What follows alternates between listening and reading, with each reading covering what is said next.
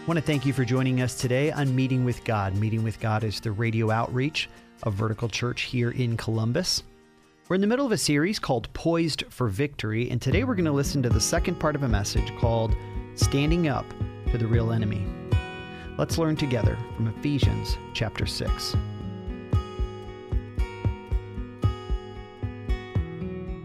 Don't fear, don't ignore, don't despair, don't get distracted. Don't let the enemy distract you. And finally, don't be confused. The enemy is the author of confusion. Remember when I was a kid, I think it was in a song, but I can't remember exactly, but I remember hearing this line. When the devil reminds you of your past, which he sometimes does, he likes to remind us of how we're an utter failure, how we've sinned, how we don't deserve Jesus, which is all true. We don't deserve Jesus. That's why it's grace. It's a gift. When the devil reminds you of your past, you just remind him of his future. I love that. Look with me at verse 11 again. It says, "Put on the whole armor of God that you may be able to stand against the schemes of the devil." Look down at 13. "Therefore, take up the whole armor of God that you may be able to withstand in the evil day, and having done all, to stand firm." Now, if you take the English or the Greek and you line up 11 and 13, they basically are, kind of saying the same thing in much the same way. The Greek word is steinai, means to stand firm. You're going to see that a few times. Verse 11, it says that you may be able to stand.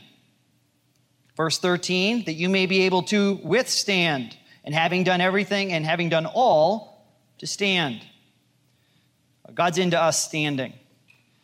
On offense, on defense, on guard duty. God's heart for us is to be spiritually prepared and able to withstand whatever comes our way. So when we're talking about this concept of spiritual battle, we don't need to fear. God's in control. But we do need to do our part. We do need to stand firm. I was thinking about this idea of partial. Partial is a problem. If someone were to tell you, your car, we did a partial oil change. How do you have a partial oil change? Is there anything under there?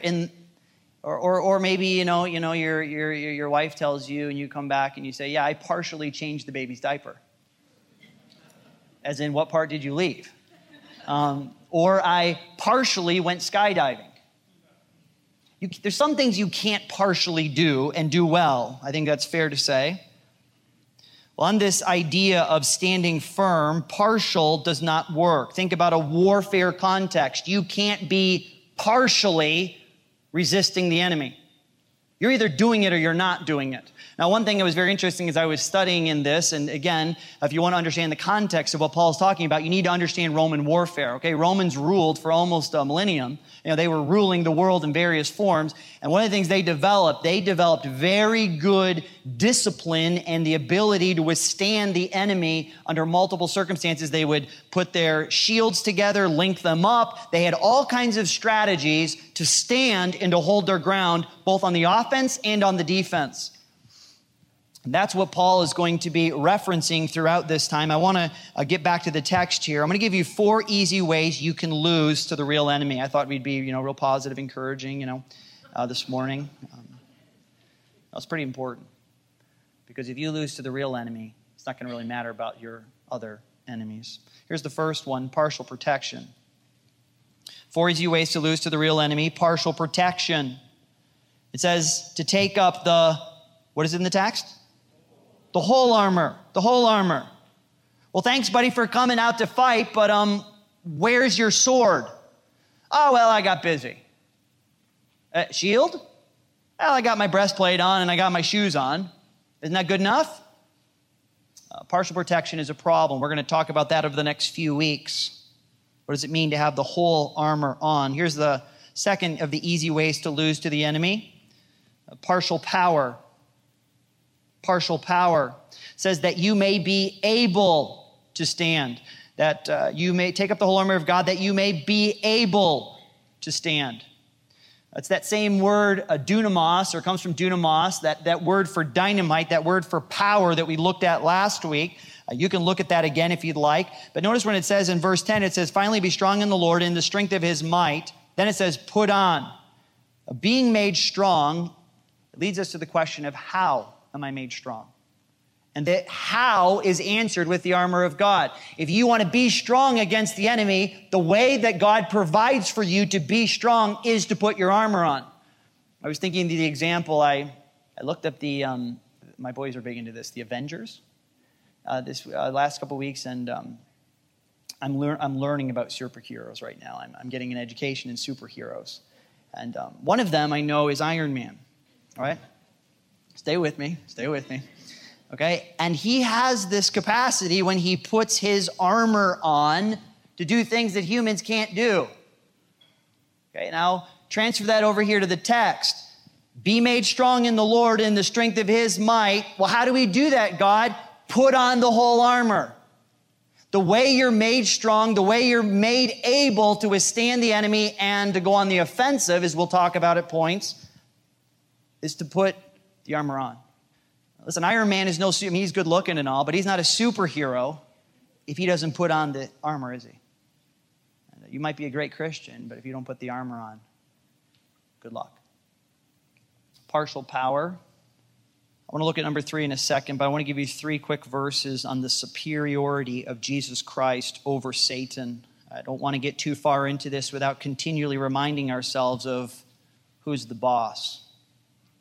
1 John chapter 3, verse 8 says, whoever makes a practice of sinning is of the devil, for the devil has been sinning from the beginning.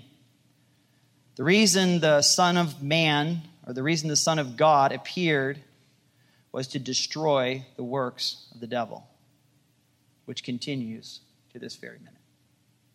Hebrews chapter 2, verse 14 says, since therefore the children share in flesh and blood, he himself likewise partook of the same thing, speaking of Jesus, that through death he might destroy the one who has the power of death, that is, the devil. Revelation 20, verse 10 says, and the devil who had deceived them was thrown into the lake of fire and sulfur, where the beast and the false prophet were. They will be tormented day and night forever and ever. When we're experiencing spiritual battle, we need to remember that Jesus Christ already won the war. We're merely in a form of mop-up, if you will. Second of all, Jesus Christ is actively destroying the enemy one day at a time. And there's going to come a day when all evil and ultimately death itself is removed from reality. Can you imagine how awesome that day is going to be? No death, no suffering, no evil. That day's going to come. Can I get an amen on that? I'm sort of excited about that. Yeah, but we're not there yet. We still get to be in the present battle. There's a lot at stake. Let me give you the third of 4 easy ways to lose to the real enemy, and that is partial execution. Partial execution. The Roman army ruled the world for centuries because of strategic discipline executed relentlessly.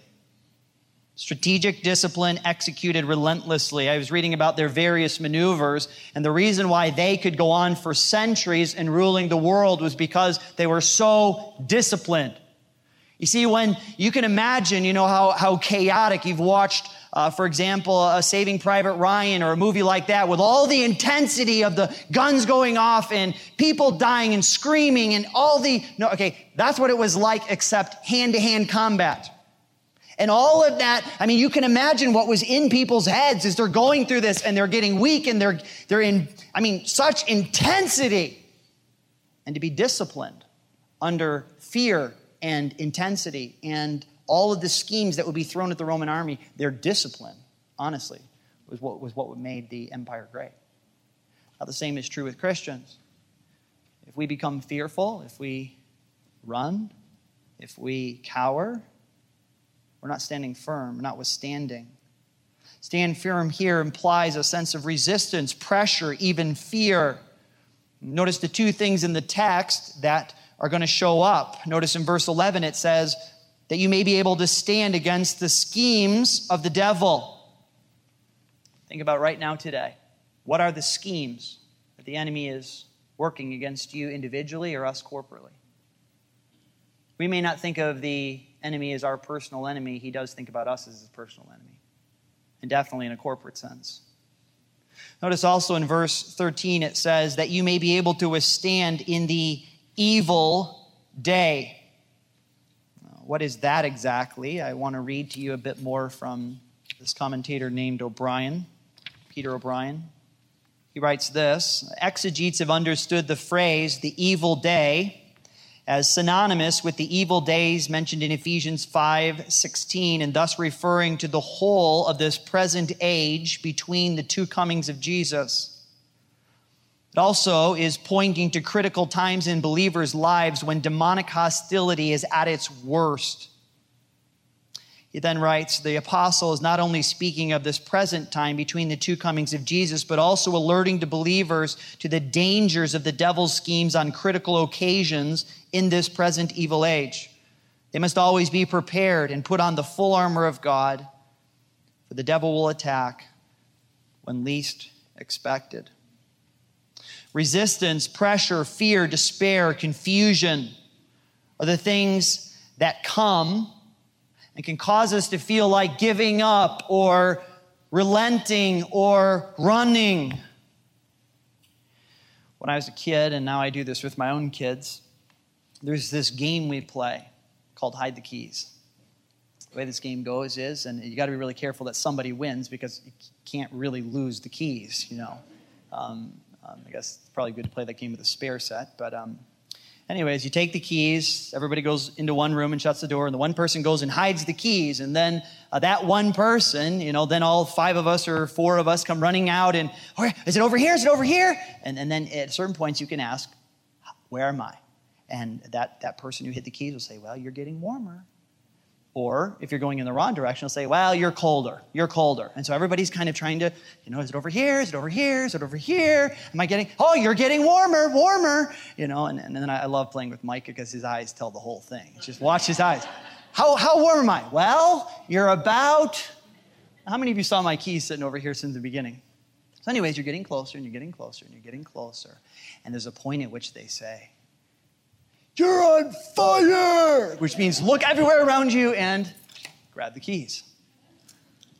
Something that encourages me in spiritual warfare, and I think I said this last week, the more heat you feel, often that makes Christians think, oh, I got to back off. This is getting too hot. I just got to step back here a little bit, and like we don't want to be ticking the enemy off too much. No, if you're getting hot, you're getting warm, press in. You're almost there. You're almost there. Listen, the enemy doesn't waste his bullets on people that are distracted in the corner eating chocolate. I'm really down on chocolate lately. But I do like chocolate. Let me say it this way. When the heat of the battle is strong, you're close to the prize, you're close to the keys, you're close to victory. It might be just a battle. It's a part of a larger war. You're trying to see someone come to Christ. You're praying for someone, and it seems like there's a lot of chaotic things going on. And why is this happening? And why are these? Just lean in by prayer. Because something, and you may not know exactly what, but God knows, is going on there. That may only be a battle. It might not mean they come to Christ. It just means that maybe that God's going to take them one step closer. You don't know what things are going on. All I can say is, with humility, stand firm and lean in with humility. This is Pastor Luke Ahrens from Vertical Church. You know, I love that you're listening to Meeting with God, but I got a question for you. Are you doing the Christian life in isolation? At Vertical Church Columbus, we live out biblical community not only through our weekend services, but also in grace groups. These small groups meet across the city weekly to encourage one another and care for one another and study God's Word together. You know, if you don't have Christians around you in your journey with Christ, let me invite you to Vertical Church. Go to verticalchurch.life. Here's the final of the 4 easy ways to lose to the real enemy. That is partial identification and understanding of the real enemy. Partial identification and understanding of the real enemy. When I was younger, I went on a missions trip. When I was 11, I went to Uganda, and I remember while we were there, I don't remember exactly where we were at. I think it was the place we were staying. But I remember one night we came home, and there was this fella that he's a big kind of burly fella, and he had some literally bow and arrow. And he was the security guard. But the interesting thing about the security guard was his eyesight was somewhat compromised. And when it turned toward dark, he had a really hard time identifying who people really were, which is great if you get home before dark. It's a problem if you come home after dark, because he's going to be in what? Shoot first mentality, ask questions later. And those arrows, I'm telling you, they weren't the clean ones that we kill animals with. They had barbs sticking in them. I mean, they were meant to stay in. Now, it's kind of a problem if you have a security guard that is only somewhat able to identify whether you're a predator or whether this is your house or your compound to live on. Sometimes when Christians engage in spiritual warfare, we take a mentality of shoot first and ask questions later. That's a problem. It leads to times where Christians are foolish and leads to what I would call friendly fire pain. Instead of asking, what is God doing right now? Where is the enemy involved in this? We just start to say, well, you must be the enemy, so poof. Oh, wait, yeah, I guess you weren't. It's kind of late now. It also leads us to graceless evangelism. Sometimes the people we see as these evil targets are really people that Jesus Christ is waiting to pour out his grace on. And when we begin to think of physical people, I'll just use a random example. We've all watched what's been going on with Planned Parenthood. We think of people who are butchering babies. However, that person in the video is not the enemy. They're just getting greatly used by the enemy. How many times have you heard stories, if you can read books of people who were doing that, living that lifestyle, who in God's mercy, God opened their eyes. And it was a Christian who gently reached out to them, maybe a neighbor, and said, listen, you don't have to live like this. You can experience the grace of Jesus Christ. He can forgive you for even all the evil things you have done. We were at PDHC, a pregnancy center event this week. There was a woman that got up and shared her story of how she had aborted her child when she was in college and how it had devastated her life. And she had a hard time even engaging her own, when she later got married, came to the Lord, had a hard time even engaging her own children because of the grief and the pain that she had experienced and the guilt and I'm a murderer and it was amazing how God's grace began to bear fruit in her life, and people got around her and led her to an understanding that Jesus can forgive everything and that he loves you even in your failures, and to see the grace of God at work. Sometimes the people we think are the enemy are really God's biggest opportunities. Listen, who's writing this text? Paul is. Paul had murdered Christians and says so. And yet someone was willing to come to him and share the grace of Jesus Christ, if you read the book of Acts, and lead them to salvation. Isn't that awesome? Make sure you have the right enemy. We need to pray for clarity, be sensitive to the Spirit, step back and see the big picture.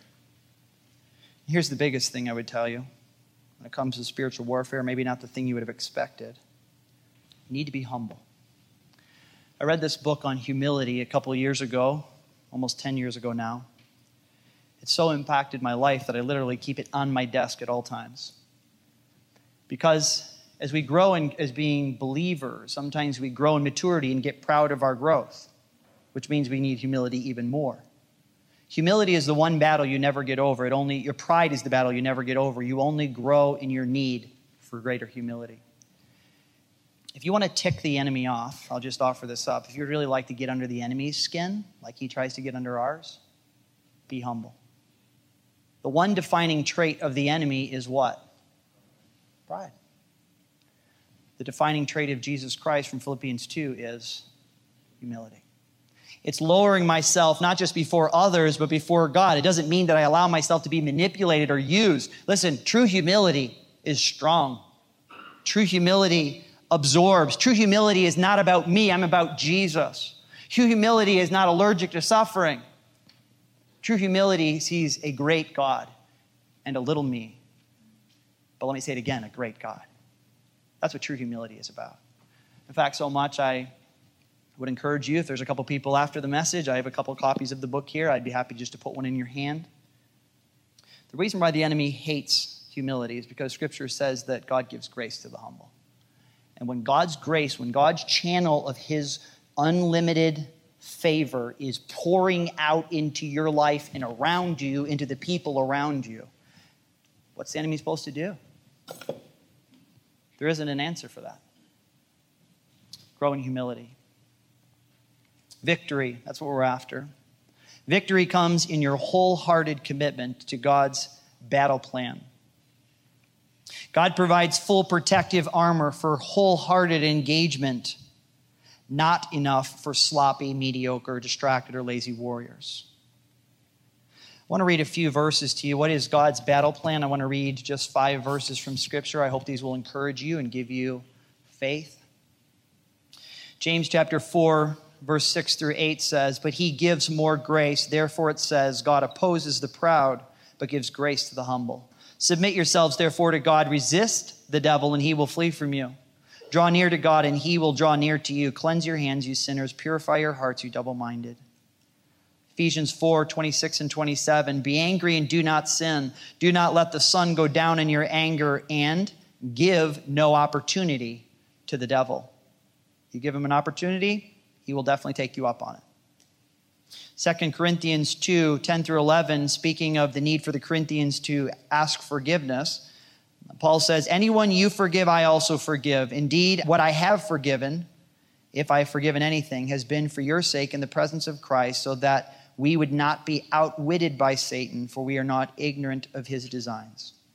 2 Timothy 2, 24 through 26 says, "And the Lord's servant must not be quarrelsome, but kind to everyone, able to teach, patiently enduring evil, correcting his opponents with gentleness.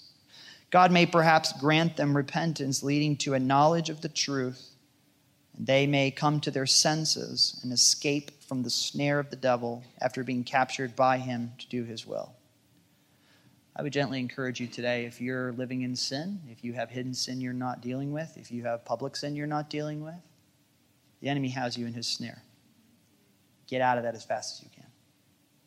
Deal with it. Go talk to somebody. Say, "I'm sorry." Say, let's work this out. Let's get somebody else involved that can help us. Finally, 1 Peter 5, 8 through 9 says, "Be sober-minded, be watchful. Your adversary, the devil, prowls around like a roaring lion, seeking someone to devour." Today, resist him, firm in your faith, knowing that the same kinds of suffering are being experienced by your brotherhood throughout the world. They were in a season of suffering, physical suffering. I love this verse, James 4:7. This is one that I've used repeatedly in my life. "Submit yourselves, therefore, to God. Resist the devil, and he will flee from you." Listen, as believers, we are seated with Jesus Christ. As Ephesians says, we are empowered. Christ dwells in us by the power of the Holy Spirit. When the enemy sees us, he smells defeat. So let's give it to him. But the way we do it is not by running off in our own strength and trying to attack his people around us or people that are influenced by him. The way we do it is we submit ourselves to God. We yield up and surrender every aspect of our lives to him. Then in God's power, we resist him, and he has no choice but to flee. That's how we fight. That's how we execute God's plan. At the very end, it says, "Having done all, to stand firm." You have to do it all. There's no way where you can sort of skip on a few things. But if you have done all, I want to set your expectations right. If you do all that God says to do, it does not mean that the enemy will automatically surrender. It just means that you'll win the battle. Sometimes we have this perspective, well, if I do everything God's way, my life will be perfect. I'll get a job. My spouse will be easy to deal with, and I'll love him or her. And my kids will get A's in school. They'll get, a full scholarship to Ohio State. Of course, not Michigan. They'll get everything. Everything will work out. I'll have nice neighbors move next door. I won't have to deal with any problems. Someone will give me a brand new car. It is not what Scripture promises. Scripture does not promise a pass on trials. It promises victory over them. Okay? As long as your expectations are right, come prepared to fight. Fight the right way. In God's plan, you will win. We will win. Thank you so much for listening to Meeting with God, the radio ministry of Vertical Church in Columbus, Ohio. We hope you were encouraged in your own relationship with Jesus Christ today. If you would like to hear other messages from Pastor Luke Ahrens, please subscribe to our Vertical Church Columbus podcast. There you will find an extensive collection of sermons from Vertical Church worship services and other unique content from Pastor Luke, which will enrich your faith and point you to Christ. You can find the podcast by searching Vertical Church Columbus wherever you get your podcasts. Thanks so much for spending part of your day with us. As always, we hope you'll join us here tomorrow at the very same time for your Meeting with God.